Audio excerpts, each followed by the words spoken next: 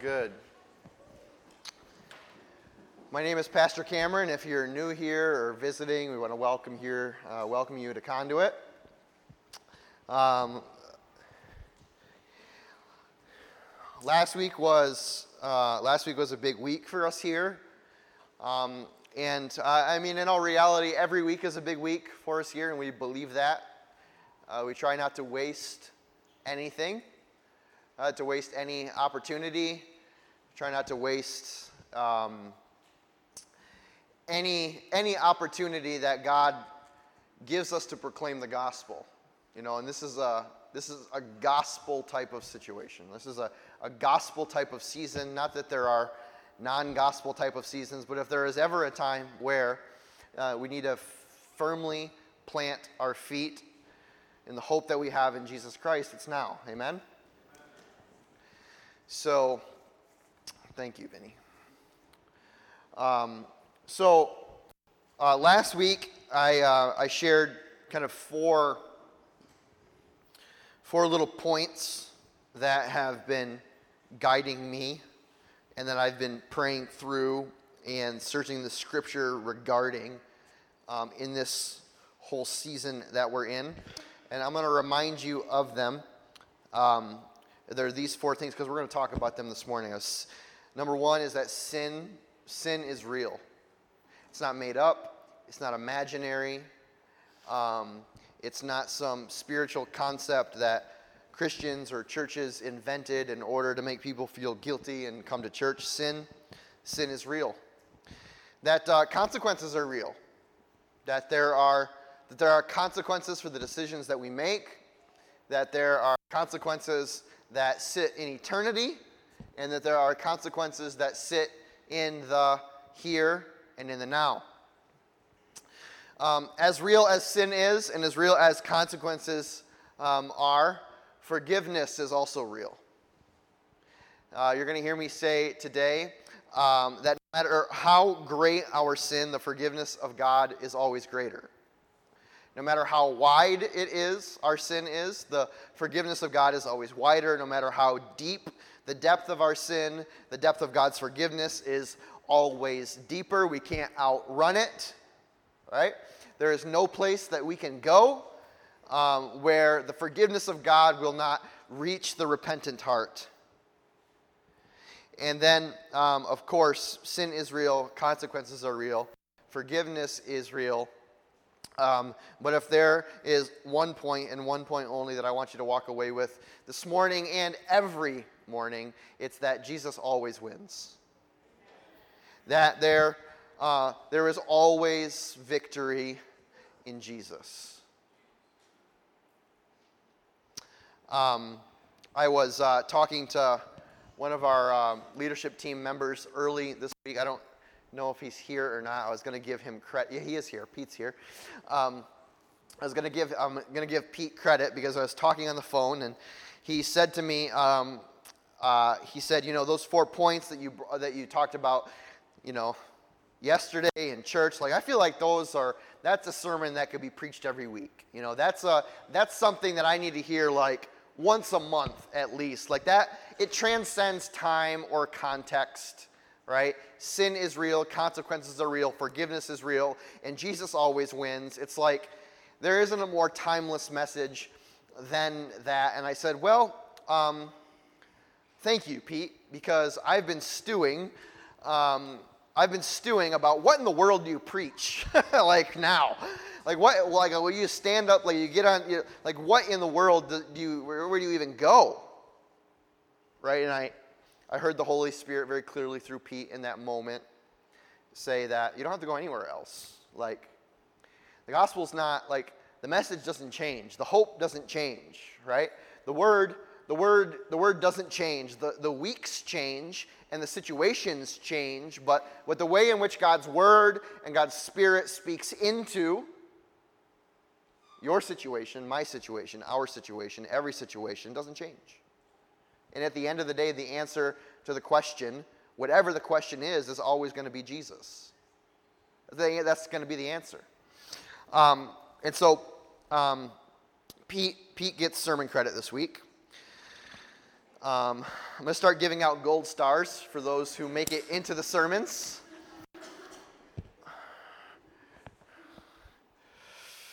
I may spend a little bit more time this morning on the reality of sin than anything else.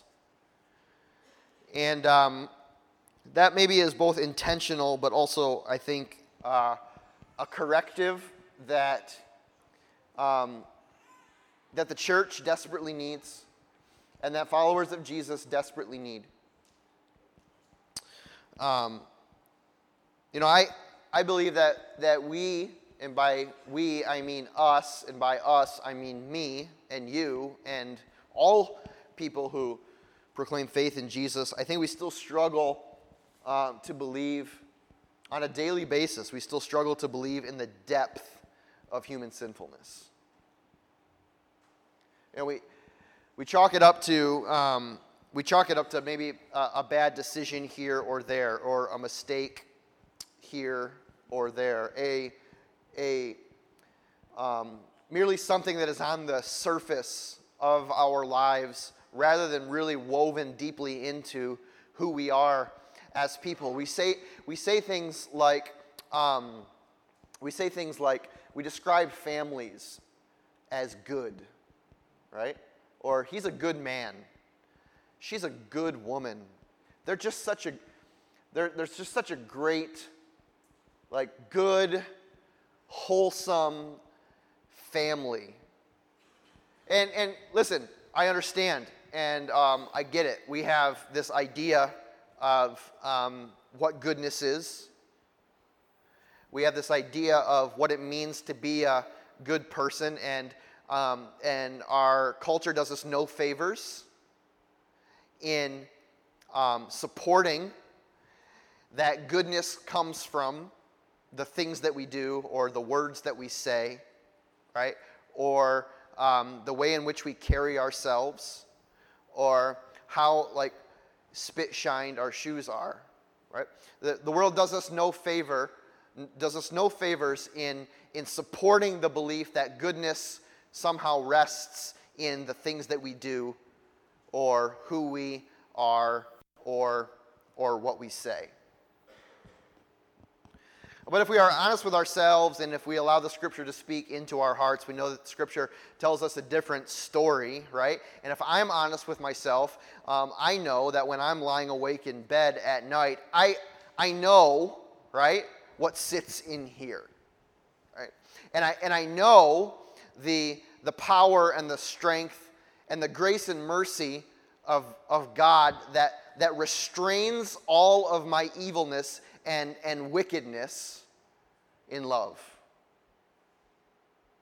And that I am not intrinsically a good person. Right? I am intrinsically a wicked person. I am intrinsically a sinful person. And if there is anything good in me at all, if there is anything in me that presents as good, it is Jesus. It is not Cameron. The only thing good in me is him. So when we allow ourselves to, begin in patterns of thought that say we are basically good and we just do bad things, we solidify and support this idea that we are good people who sometimes do bad things, rather than bad people who sometimes do good things. Why is this important? Why would we spend all of this time talking about how bad we are? Like how about Debbie Downer of a sermon, right? wah, wah, wah. No one wants to hear that, right? No one wants to hear how bad we are. No one wants to. But I mean, honestly, you know why I don't want to hear how bad I am? Because I know how bad I am, and I don't want to be reminded of it, right? I'm working really hard to convince myself of another reality than what I know exists within me. And whenever anyone reminds me of what the truth actually is, I got to like redo all of the work of convincing myself that no, you're okay. You can do this. Scripture declares in more than one place. We'll give us a few examples here this morning that sinfulness is not some random act of bad choices or mistakes, but that it is woven into the fabric of every human being, of every child, right? Of every elderly person, of every middle-aged person, of every mom and dad, brother and sister, husband and wife, that no one is immune from it. Probably the ones that you're most familiar with are out of like Romans chapter 3. Of course, Romans chapter 3, verse 23 is probably the most famous, so to speak. And Paul declares that all have sinned and fallen short of the glory of God. That there is an inclusion of every man, woman, and child into the heritage of sinfulness. Earlier in that same chapter of Romans chapter 3, Paul drives this point home even further when he draws on the Psalms and the Hebrew Scriptures to say to new Christians that, hey, the depth of human sinfulness is not something that is just a Christian idea, but it's been known for a long time. Like the Jews got it, right? And before the Jewish nation, right? The predecessors of Abraham got it, and Noah got it, right? And Adam and Eve got it, and Cain and Abel, they all got it. That what Paul says in Romans chapter 3, starting in verse 10, there is no one that is righteous, not even one. There is no one who understands. There is no one who seeks God. All have turned away. They have together become worthless. There is no one who does good, not even one. Like, whoa, Paul. Like, come on, man. We're trying to be like seeker sensitive here and nice. Like, I'm okay, you're okay, we're all okay. Let's sing a song, right? But I mean, listen. The message of Scripture is abundantly clear, is that we're not okay. We're not okay. Things are not okay. And the reason, actually the reason that we have a message to preach at all is because we're not okay. Because without the not okayness of each and every one of us, right? The life and sacrifice and resurrection of Jesus means nothing. If I'm okay and you're okay and we can make ourselves okay by just how good we can be and the things that we can do, then the death and resurrection of Jesus is a farce and didn't need to happen, right? Because if I can save myself and if I'm not that bad, then what in the world did Jesus die for? And so you can't have a right conversation about the immensity of the sacrifice of Jesus Christ without also equally balancing the immensity of our sinfulness. They go hand in hand. They are equal on the teeter-totter. You must have them together. Remove one and it goes whoop.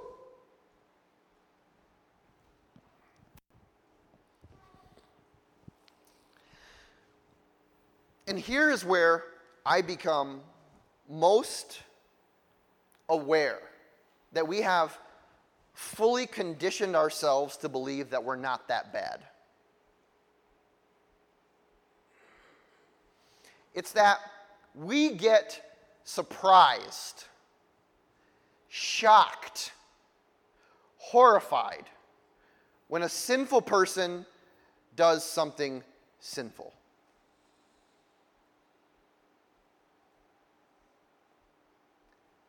It completely catches us off guard. that when someone who the scripture says is no one is righteous, not even one. All have turned away. There is no one who does good, not even one. Listen, we should not at all be surprised when sinful people do sinful things.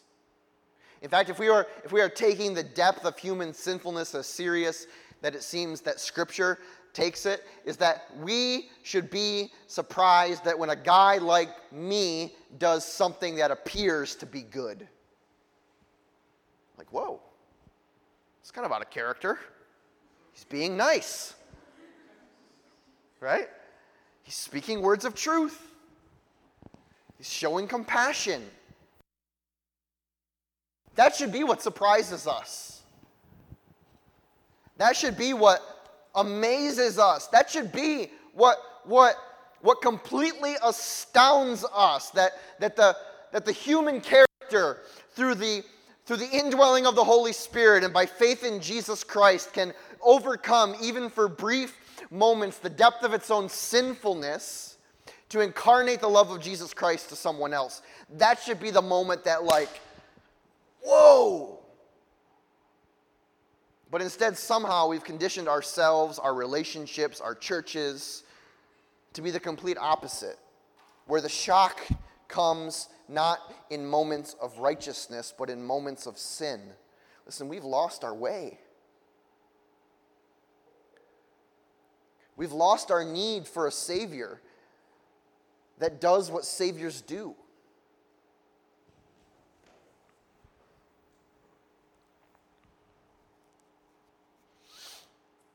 This kind of conditioning,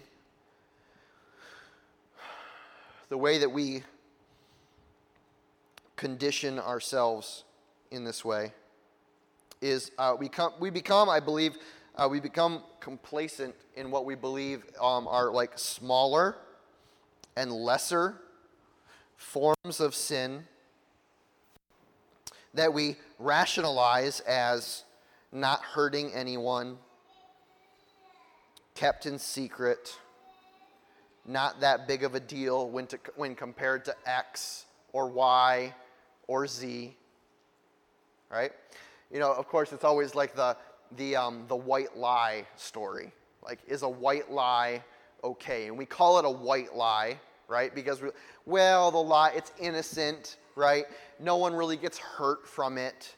And so we attach this whiteness to it as a sign of purity of lying. I don't know. I don't get it. But we call it a white lie, and we rationalize its presence in our life, right? And then after we rationalize that, right, it seems easier to rationalize just the slightly more serious white lie. And then it seems even easier to then rationalize maybe we're getting like, not necessarily into a black lie, but we're like gray lie, charcoal lie, lie, right? And so the process of becoming comfortable in sinfulness is gradual. You know, if you ask someone, I probably should have asked someone who actually has experience in this, because I don't, and I'm kind of talking where I don't have any expertise right now. But if you ask someone who is like knows how to follow a compass long distances, right? Like, I know which way is north, south, east, and west because I can see the sun, right? But if you ask someone who like actually can follow a compass, maybe someone who knows how to navigate a ship or sails or whatever, and they have a point that they need to get to a long ways away, and they can't see that point, right? It's way off in the distance, but they have a path plotted out, and they know the degrees by which they need to travel, right? And to get to a very specific point, you have to have a very specific path. And the unfortunate reality is that the further you are from your destination, the less margin of error that you can allow at your starting point. Because if I start here and my destination is way far away, if I start even a half of a degree off course, then by the time I actually get to the point where I am heading, I'm not going to be a half a degree off the mark. I'm going to be miles and miles and miles away. And when we allow, right, the white lie to move us half a degree off of the mark at the beginning, we should not be surprised that as we travel through the course of life, that somewhere far down the road, we're going to be way far away from where we're supposed to be. Completely and 100% lost. Not knowing where we are, not knowing how we got there, not knowing where to go from here.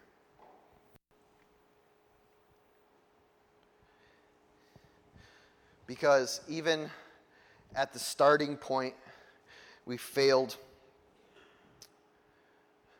to rightly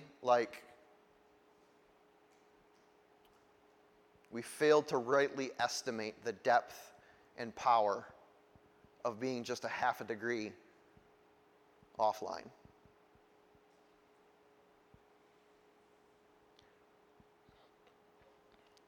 Of course, like I said at the beginning, we talk about sin in its immensity and its completeness because without talking about the immensity and completeness of sin, there's really no power behind talking about the immensity and completeness of salvation, okay? But a reality of sin, a natural progression of sin is that it produces, or it has attached to it, consequences. There are consequences to our sin. And understand that there really are, maybe it's an oversimplification, but understand that there are really two types of consequences when it comes to sin. There are consequences that have eternal weight, that echo in eternity. All right, but then there are consequences that have the here and now consequences. Right? So maybe we could say it like there are vertical consequences to our sin and there are horizontal consequences to our sin.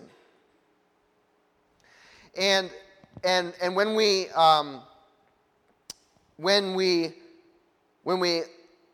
live in sinfulness, or when we do sin,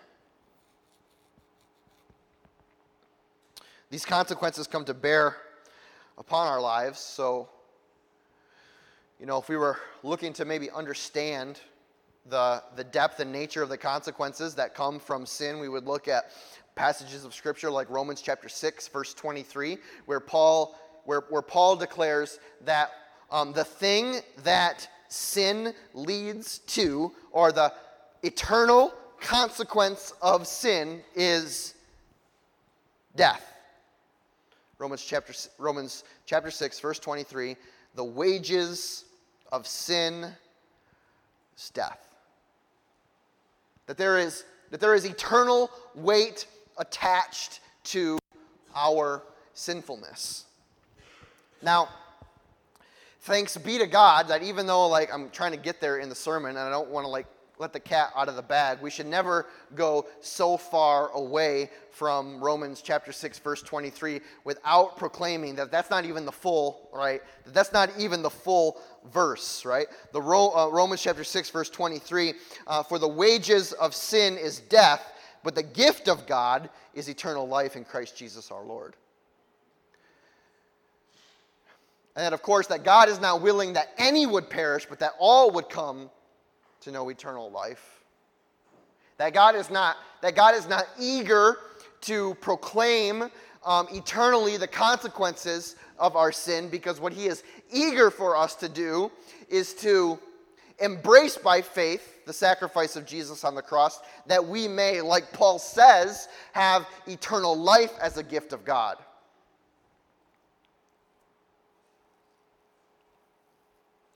And of course, as we move on, we're going to read and know and hear that in the midst of eternal consequences, God offers to us, by faith in Jesus Christ, forgiveness for those sins. Here is a huge boulder of God's mercy and grace to us, is that God makes provision to erase the eternal consequence of your sin. That we do not have to live in fear of death because of our sinfulness, but that we can stand confidently in the assurance of salvation through Jesus Christ. That God has made a way for the eternal weight, the vertical consequence of our sin to be ameliorated, to be taken care of, to be covered over. That hey, look, God's like, look, you're going to probably have enough on your plate dealing with the horizontal consequences of your sin, right? In my gracious love and forbearance, the vertical dimension or consequence of your sin is covered over. That all who call on the name of the Lord will be saved. That all who call on the name of Jesus will be freely justified by his grace. Is that forgiveness always and forever will eliminate the eternal consequences of our sin. And it will, listen, sometimes eliminate some temporary consequences. Sometimes. This is largely circumstantial, right? There's not a way to figure out if forgiveness that is granted and offered by God, or forgiveness that is given, say, for instance, if I yell at my wife, right, and I say something very mean and nasty, right, because I'm a sinful person, and I say, Sherry, please forgive me. And the dishonor that I have showed her, and that God holds me accountable for, like God has forgiven me of that, and my wife forgives me of that. She erases that debt that I've created in our relationship. But now that there's this emotional gap, that there's this consequence, this horizontal consequence that I must now deal with. Forgiveness doesn't necessarily close the gap right away, right? I have to earn her love and trust and affection and honor her, right? And even as best as she may desire for that gap to be closed, right? The consequence of that action requires that it's going to take some time. That it's not immediately eliminated. And sometimes it is. Like I said, it's circumstantial. How temporary consequences are removed in the midst of horizontal forgiveness. What we read last week, and what I want to draw our attention to again this week in Genesis chapter 3, when the consequences of sin were pronounced upon Adam and Eve as they sinned against God and what they did. If you remember from last week, we're right at Genesis chapter 3, kind of the whole chapter, is that Adam and Eve made a choice. They made a choice to disobey God. Their sinfulness was then exposed to them. Their shame was exposed. That God went and found them in their shame, brought them out of the bushes, asked them a bunch of questions, kind of got down to the bottom of the issue, like, okay, what's going on here, right? Figured out, of course, like that there was this issue of sin, and in that moment, right, God proclaimed consequence. There are consequences to the decisions that you have made. Adam and Eve, here they are, ... right? And then after the consequences were proclaimed, right, then God went to work covering over their shame in Genesis 3, verse 21, that he made provision by sacrificing an animal, right, to make garments that covered over their nakedness. Of course, we talked last week about how in God's grace, right, a sacrifice was made so that our shame was not just open for the world to see. But there is an interesting thing here that I want to, that I just want to bring all of our attention to. The nature of consequences are not always just personal and individual. In Genesis chapter 3, verse 17, God is speaking. It says, to Adam, he said, because you listened to your wife and ate from the tree about which I commanded you. Men, husbands, you need to listen to your wives. All right, this is not an excuse, right? Say, well, God, Adam in trouble. Listen to your wife. There's wisdom there, right? Your wife is a gift to you. To Adam, he said, because you listened to your wife and ate from the tree about which I commanded you, you must not eat of it. Listen. Cursed is the ground because of you. Through painful toil, you will eat of it all the days of your life. It will produce thorns and thistles for you. You will eat the plants of the field. By the sweat of your brow, you will eat your food until you return to the ground, since from it you were taken. For dust you are, and to dust you will return. Listen. We often think of the consequences of sin only having effect on me. Like, okay, this is my issue, and this happened to me, and I did X, Y, and Z, and therefore I have to pay the consequences. But at the very start, sin was not just an individual issue. That the consequences for sin were not focused or contained in Adam and Eve themselves, but that it spread like wildfire to the whole of creation. That now the whole of creation was affected by their decision. And listen, understand, right, that the consequences, that the horizontal consequences of our sin does not always just stay with us. That it has ramifications that sometimes we don't even understand,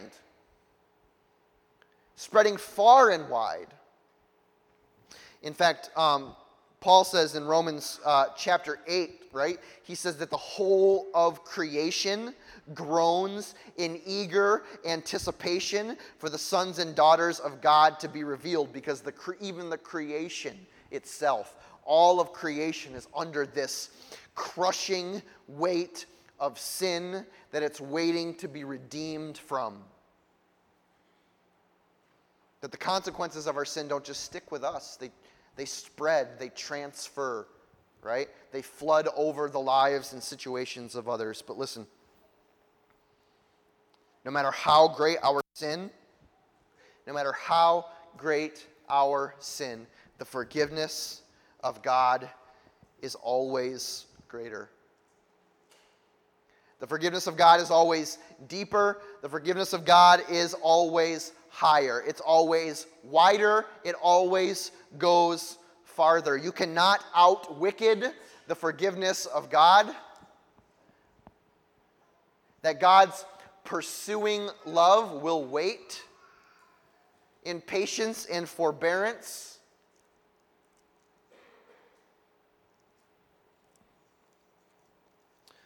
I read from this scripture last week, and I'll read from it again this week. 1 John chapter 1, verse 9, where John proclaims that if we confess our sins, actually, if you even back up to verse 8, you'll see that John does the whole like, hey, everyone, let's do a reminder here. Sin is real. It's deep. It's heavy. It's far-reaching. No one can say that they are without it, right? If we claim to be without sin, we deceive ourselves, and the truth is not in us. 1 John 1:8. But if we confess our sins, John says, he is faithful and just and will forgive our sins and purify us from all unrighteousness. That in the moment of confession where our sin is spread abroad before us, that confessing to the Lord our woeful inadequacy to take away our own sin, that he is faithful and he is just and he will cleanse us from all of our sin and all of our unrighteousness. That we will be purified.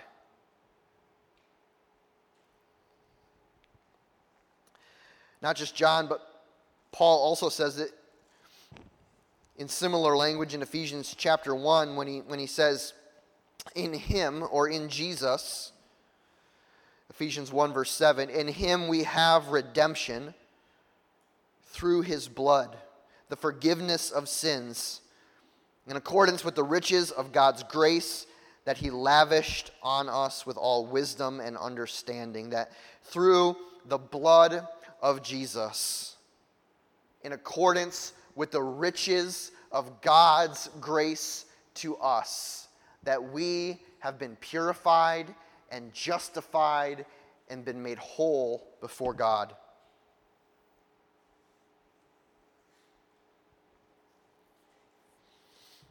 That there was no length that God was not willing to go to take everything that was wicked about us and make it pure.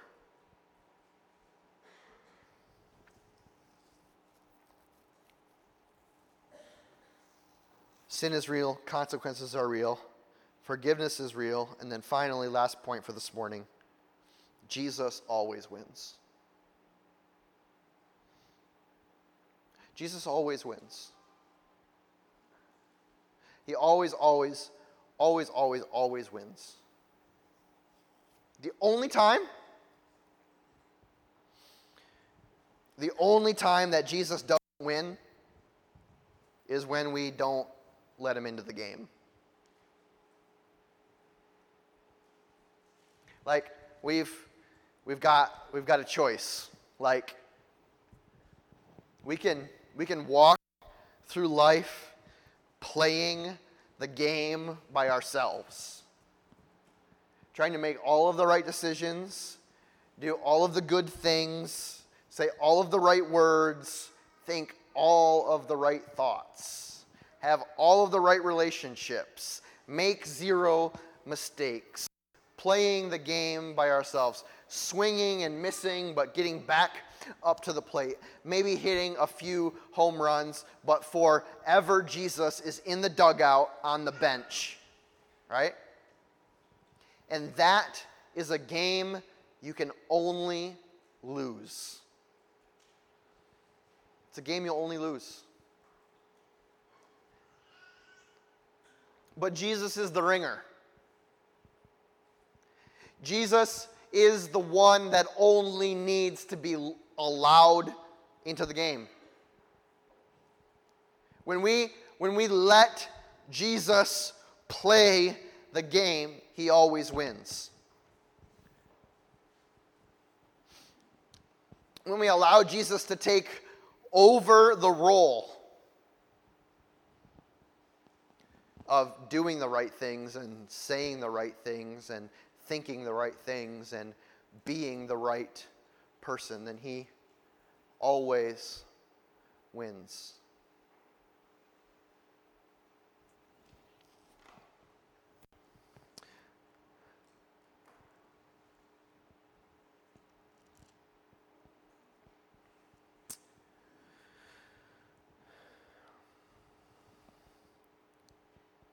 I have said this a few times in the last couple of days, this last week. I think I said it in all three of our our prayer meetings that we had here, and I'll say it again this morning, and then I'll be done. It's from 1 John chapter 2, right after where we just read, where John says, "If anyone does sin, we have one who speaks to the Father in our defense, Jesus Christ, the righteous one. He is the atoning sacrifice of our sins, and not only for ours, but also for the sins of the whole world." We have one who speaks to the Father in our defense. You see, before we let Jesus into the game, we are making our own defense before the Father, right? We are going through all of the good things that we do and say, and all of the great, the great things that we have done in our life. And we do this, and I've done this, and I've done this, and I've done this, and I said this, and I did this, and I did this, and I did this, and we. It's like we're that ball's coming down, right? And we're swinging as hard as we can, but it doesn't matter how hard we swing, it doesn't matter how perfect our form is, it's always just like a complete whiff, right? Like we can never connect. We're whiffing the entire time, right? Always and forever gonna miss that ball of doing it good enough, working hard enough, being good enough, being the good person who does good things, never going to hit that ball. And the Father stands, we stand before the Father in the reality that we are powerless to connect.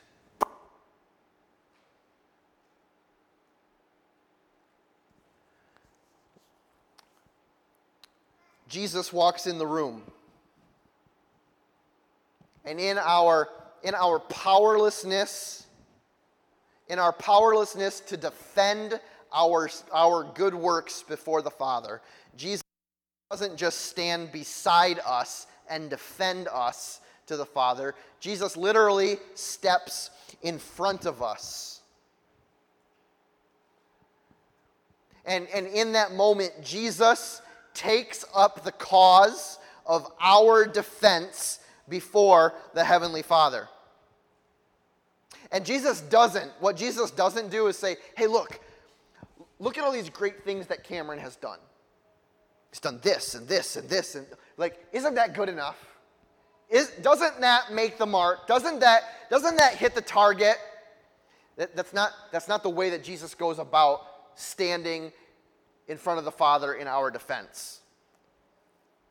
The way that Jesus goes about it, right? Because the way that John says it is that Jesus stands as our defense before the Father as the righteous one, the atoning sacrifice for our sins. And so what he does is Jesus wraps up all of his own righteousness, all of his perfection, all of his obedience before the Father, the perfectness of everything that Jesus is, and he picks it all up and he places it in our arms, and now we are holding it, and then in exchange he takes all of our filthy rags, right? All of these things that we thought would make it, would get us across the finish line. And so now Jesus is the one holding the filthy rags, and we're standing here holding the righteousness of Jesus Christ. And so when the Father looks at us, he doesn't see the things that we've worked hard and strived to do to earn favor before him. All he does is he looks at us and he sees the righteousness of Jesus Christ.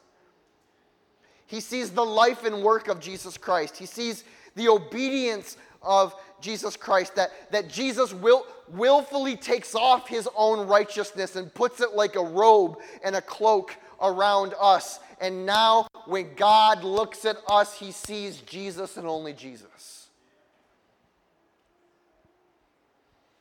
That is the reality of our forgiveness. That is the reality of our victory. Not that Jesus drags us across the line, the finish line of victory, but that Jesus wins it for us.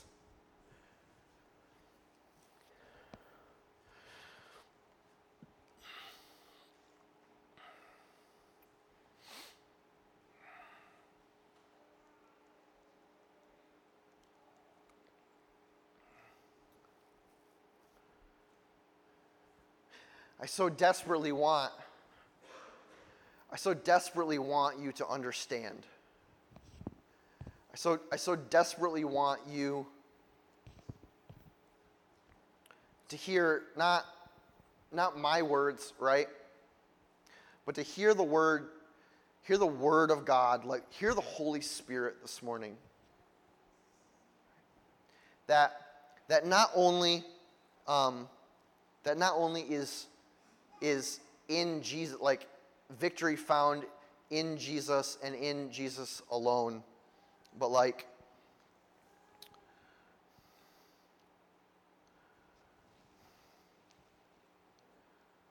Jesus is the only way out. He's the only way out of every brokenness. He's the only way out of every missed expectation or every disappointment. He's the only way out of every broken relationship. He's the only way out of every impure thought, of every moment of anxiety or depression or anger. Like, Jesus is the only way out. He doesn't just win the victory, right? He fights the battle.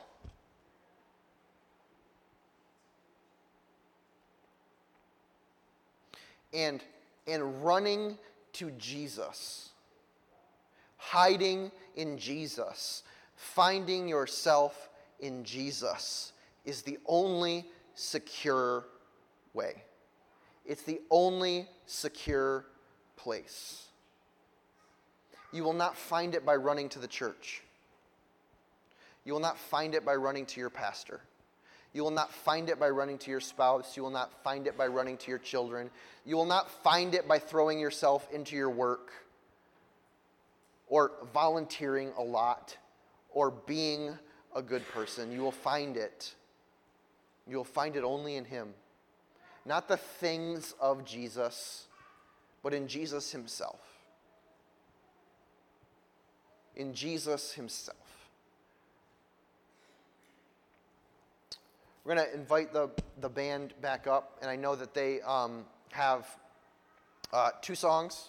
We have 2 songs left. One that they're just going to sing over you, right?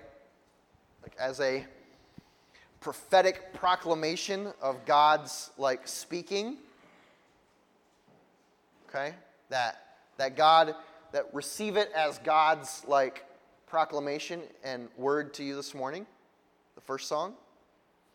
And then the second song we will stand and enter back into worship as a family here. I love you. I love you deeply. I give myself to you to serve you, to be for you who you need as much as I am able. Not because I'm like, listen, not because he's such a good guy. No. Because the goodness of Jesus, right, is overwhelming me. That's all. And I don't have all the answers. And like I said, next week I will disappoint you.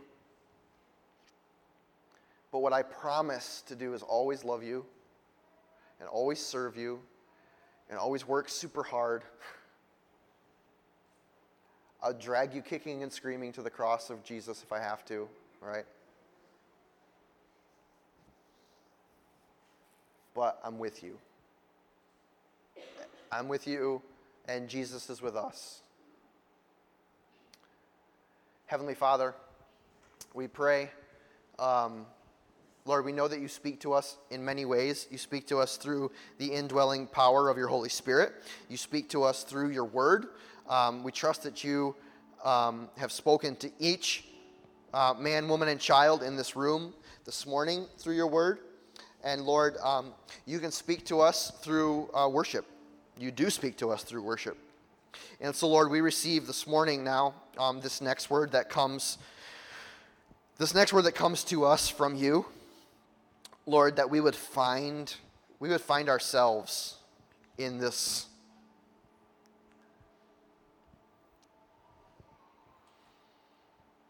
That we would stop our running, that we would stop our hiding. That if we are going to hide any place, if we are going to run to any location, it's going to be straight to you. That we are going to hide in your faithfulness to us. We are going to hide in your love.